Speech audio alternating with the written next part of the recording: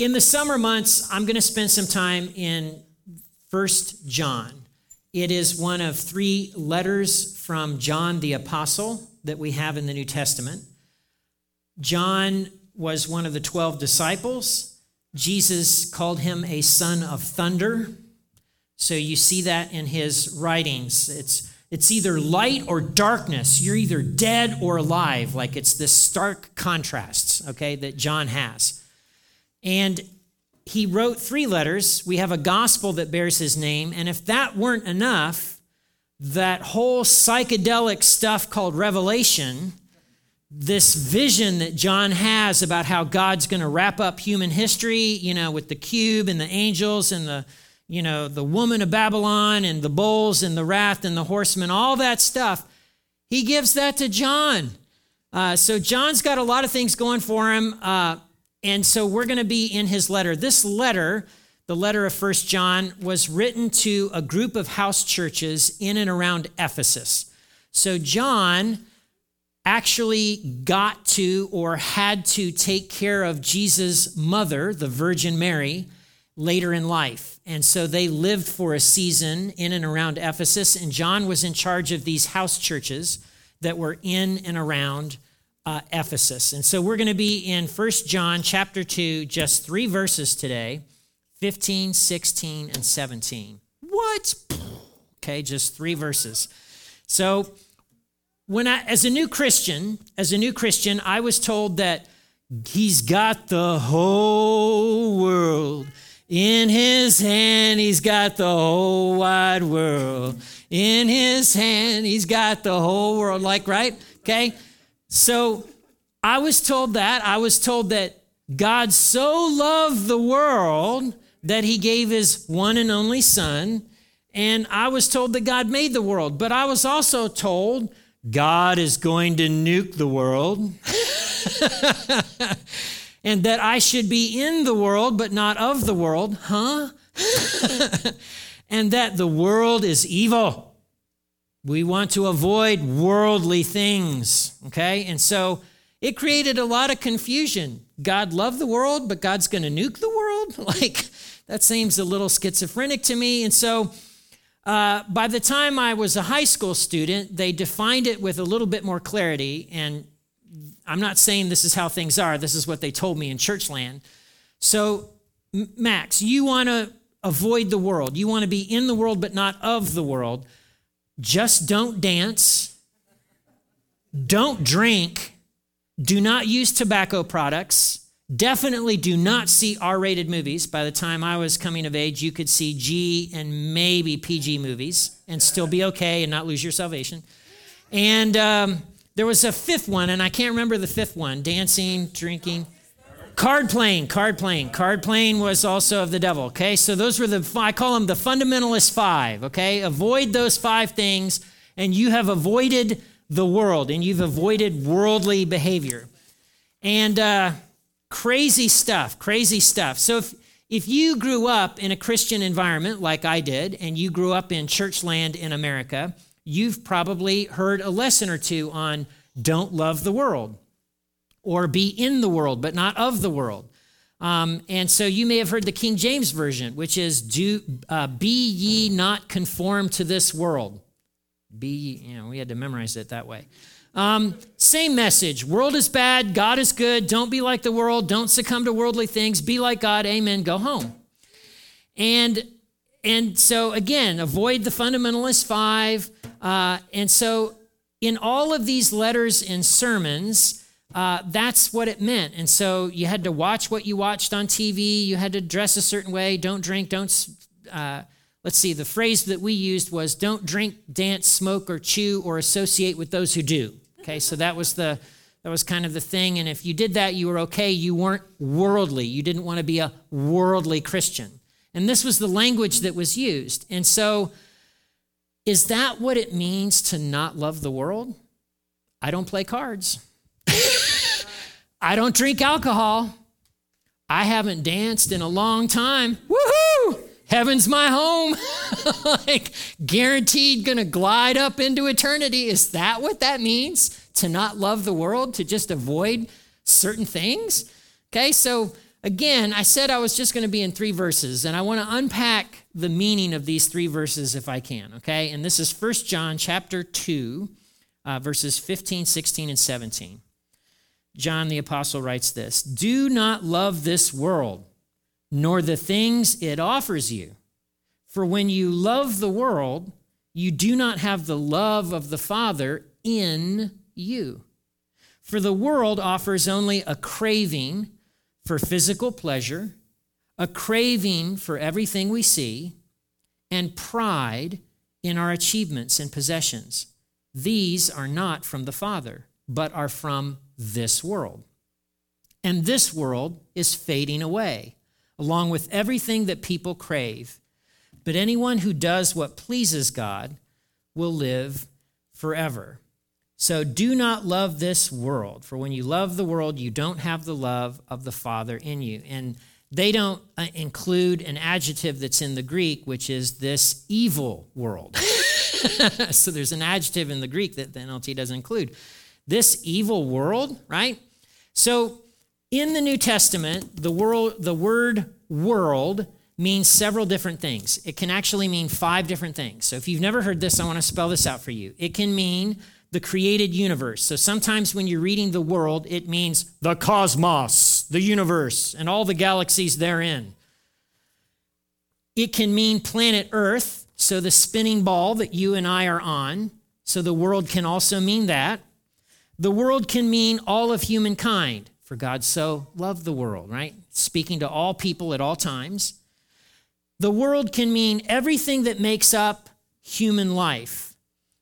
We have an expression for this: boy meets girl, boy says to friend, she rocked my world, right? Everything in life, okay? And then the last thing that the world can mean is a world order or system of humans and non-humans that are in rebellion against God. So if you'll remember from our Ephesians series, the Apostle Paul talks about the fact that there's this unseen part to reality, and it has principalities, powers, demons, all that kind of stuff that's associated with it. And those forces are basically aligned in an effort to say, we don't want you, God. We're going to call the shots. We're going to dethrone you. Woo, go us. And so that system, that order, can be called the world in the Bible. And that's the way John uses it here in his letter of 1 John. So when John says don't love the world, John says don't love this system, this entire system that's predicated on opposing God and his ways, deciding for yourselves what's right and wrong, right? Trying to be a God unto yourself and to make your own determination in your own future. So do not love this world nor the things it offers you, for when you love the world, you don't have the love of the Father in you, okay? So we have to understand a few things of what world we need to understand that this use of the word world doesn't mean stuff or things that are in the world. So for example, is music good or bad? Huh? Is food good or bad? Is sex good or bad? Right? So it depends, doesn't it? It depends. So when God made the world and everything in the world, he said it was good. So a lot of times in churches and among Protestant Americans, we can have this misunderstanding about the world, that the world means anything physical that's part of the created order. No. Sex can be really good. Food can be really good. Music can be really good. Sex can be bad in the wrong context. Music can be really bad. Food can be really bad, okay? So it's what you do with it, and it's whether or not it's used rightly, okay? We know this to be the case with money. Is money good or bad? Right. It depends on how it's being used, right? So what John is saying in this passage is that the world is the values, attitudes, ways of thinking, ways of living that the masses do that are opposed to God and God's way of living, God's values, and the way God wants the world to work, so that the way things are in heaven are in fact the way things are on earth. And so the next verse here is, for the world offers only a craving for physical pleasure, a craving for everything we see, and a pride in our achievements. So John's kind of helping spell out what this is, this physical pleasure seen with our eyes and pride in our possessions. A lot of preachers like to say the physical pleasure part is only sex. I'm sorry, I beg to differ. I don't know if you've ever been to a restaurant where they came out and they served you the finest ribeye that you've ever had in your entire life, perfectly marinated for 3 days. You put a bite in your mouth and that ribeye just absolutely melts away. And there's a little bit of a burn to it as it's melting. And then at the very end, there's just a hint of sweet. And you think to yourself, who did this? Who created this? Why did God reserve this for him and the priests and not the people? Like what? Like the whole kit and caboodle. So again, it's not just physical. It's not just sex, okay? When the craving for physical pleasure is all of the stuff that goes into our bodily human existence, our appetites. And so it speaks to appetites. And that can be food, sex, it can be all kinds of things. An appetite to be affirmed and patted on our back. Like there's all kinds of things that fall under that umbrella of desires and appetites, okay? And then the next phrase, the things that we see. You and I live in America, and America is all about the second way of world system of seeing things and creating want. So with your screens that you have, you're bombarded with ads all the time. And all of these ads are selling the exact same thing. The car, the vacation, the slender body, like that's not what those people are selling. They're selling happiness. They're saying to you, if you just had this mixer, they're saying to you, if you drove this SUV that has satellite whatever, they're saying to you, if your internet was faster, right, you'd be happy. You'd achieve, this sense of wholeness. So America is selling you this sense of wholeness apart from God, derived from the consumption of things. Is that really going to deliver what it promises? Are you really going to have shalom, peace, wellness, absolute, just from a car, a steak, or whatever, a vacation? No, right? So John is, again, wanting to spell these out. And then the last of the three things is pride in our achievements in possessions. And this is a substitute for our confidence in faith. Instead of having confidence in God, we're confident in what we have, in what we've achieved, with where we are in life, with what we have in our bank account. I have committed this sin several times over my life with a savings account. I'm just going to be honest. So Mike Lesage has been a good person in my life because Mike has pushed me all along the way, Derek. He's been like, Max, faith has risk to it. You're going to have to take some risk. And I'm like, Mike, I'm risk averse. I don't like risk. Risk means, death, failure, loss. And he goes, I know, isn't it exciting? I'm like, what's wrong with you? Okay. So several times along the way in my life, I've amassed, $20,000 in the bank account. And Jenny will know when I've reached this point. She'll be like, you're resting on that money in that account. God's going to take that away if that's where your faith and your confidence in, because sometimes Jenny is the voice of the Holy Ghost, only it sounds like Jenny. Just being honest, okay? So this is another way in which the worldly system offers a poor substitute. A steak, a woman, a man, a relationship, a new video game, all of the stuff that the ads are promising, and then even what we can achieve, none of that delivers. None of it delivers what it's promising, okay? And so John wraps it up and he says this in verse 17, this world is fading away along with everything that people crave, but anyone who does what pleases God will live forever. So all of the stuff that we have a front row seat to, this system of living, the American system of living. So I want this to be a little interactive right now. I have my notes on the next page, which I'm going to flip to so I get there. But I want to hear what you have to say. So what are some American values and American ways of living? How do Americans live? What do Americans value? Just shout them out. Big house. What else? Freedom. Oh, Americans love freedom. Love me some freedom. What? Expression. I'm just going to express myself, and we all express ourselves the same way. Independence. I'm surprised. Wealth. Yeah. Americans love consumption. I don't know if you figured this out, but like shopping is a thing. Shopping for emotional support, recreational shopping. Like I have some family members that do, not in my household that I live with, but extended family members, recreational shopping is like a thing for them. Okay, it's a thing. So these are all values that are part of this system. And they run absolutely counter to what Jesus lived and taught. What do we know about Jesus? Was Jesus the ultimate consumer of things? No. Did Jesus value wealth above people? No. What about freedom? How did Jesus use his freedom? Laid his life down by serving and giving it away, right?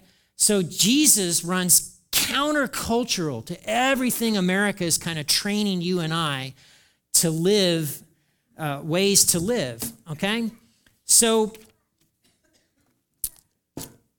Christians in America have known for years that we shouldn't love the world and that we should be different. Unfortunately, Christians in America, at least church-going Americans, aren't really that different. So there was a 1999 landmark study that included 6,000 adults, okay? And these 6,000 adults were born-again, church-going Americans. And they examined how did they live? How did they spend money? What did they do with their free time? Did they have sex? Did they have sex only in the context of marriage? Like all of these evaluative things. Did you know that the only meaningful statistical difference between these church-going Americans and regular Americans was just one thing? You'll never guess what it was. The one thing that set them apart is that they bought Christian stuff. Whereas normal Americans just don't. So that was the thing that set them apart, right? So can we all agree that's not how it should be? That's not how it should be, okay? So in light of this passage, in light of what John has to say about don't love the world or the things that it offers you, because when you have that in you, it pushes out the love of God, right? And we want to be lovers of God. Jesus was the ultimate lover of God, and his life was spectacular. Absolutely. I rarely meet someone who says to my face, Jesus was just a loser. I don't like him. I think his teaching is bunk. People have tremendous respect for Jesus. Okay, so in light of this, let me ask a question. Which do you seek with more fervor? Your personal happiness and fulfillment or pleasing God? Which do you seek with more energy, more fervor? I just want to be happy. I just want to get to X point in my life, whatever that is. Or I want to please God. He's done so much for me. He set me free. He's forgiven my sin. He's offered me life. I want to please him. And then the second question is, who or what do you think about most? Just when your wheels are able to turn, where do those thoughts go? So how can you and I make sure that we are not lovers of the world, but instead lovers of God? There's a couple of key things that you and I can do, and one has to do with screens, okay? And I got one right here. So our incessant use of these things is not good for us on so many levels.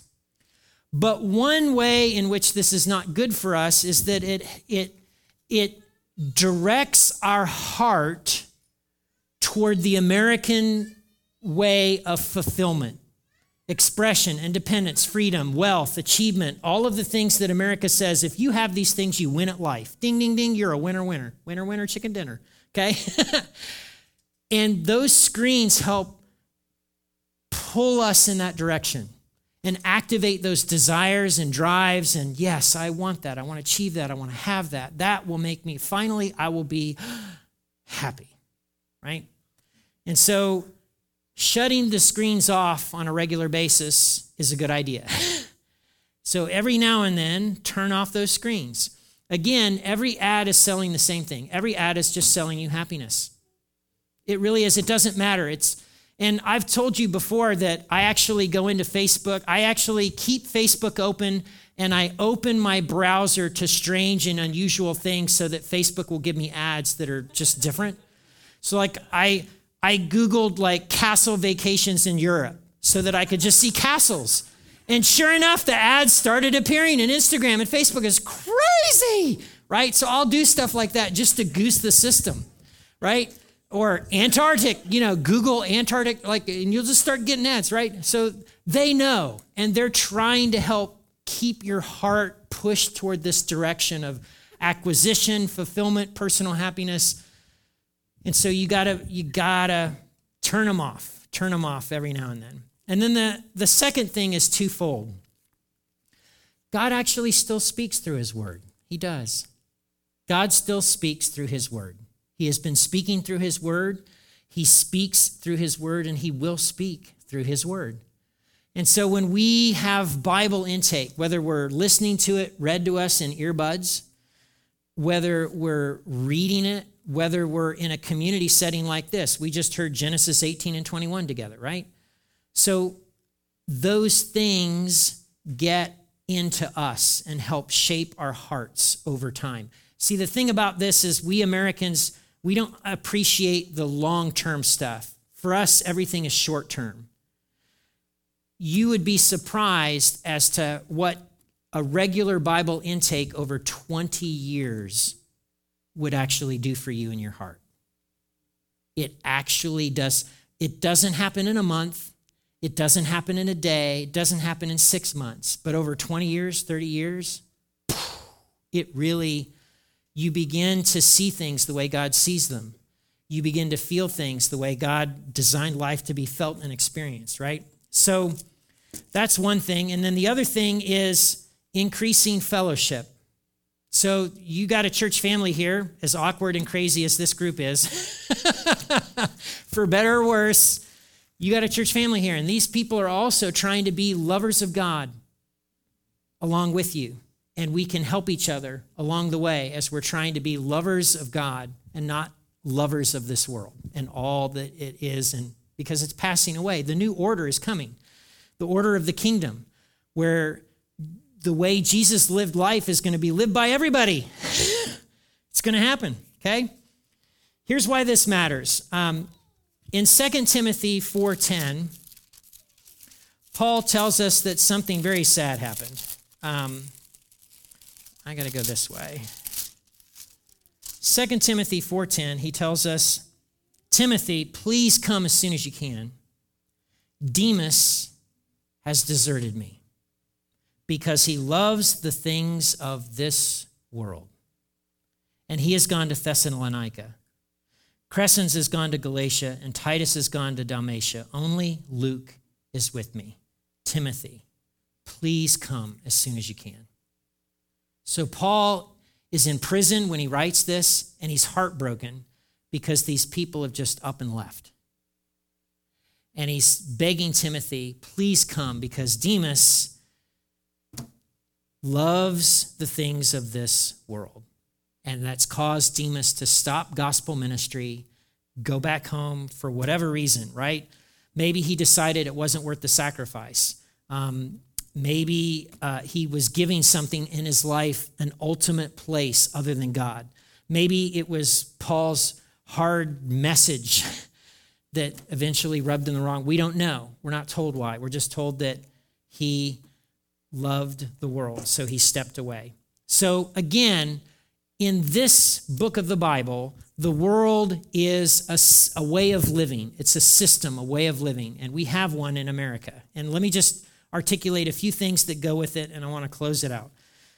So America will tell you all the time, just follow your heart.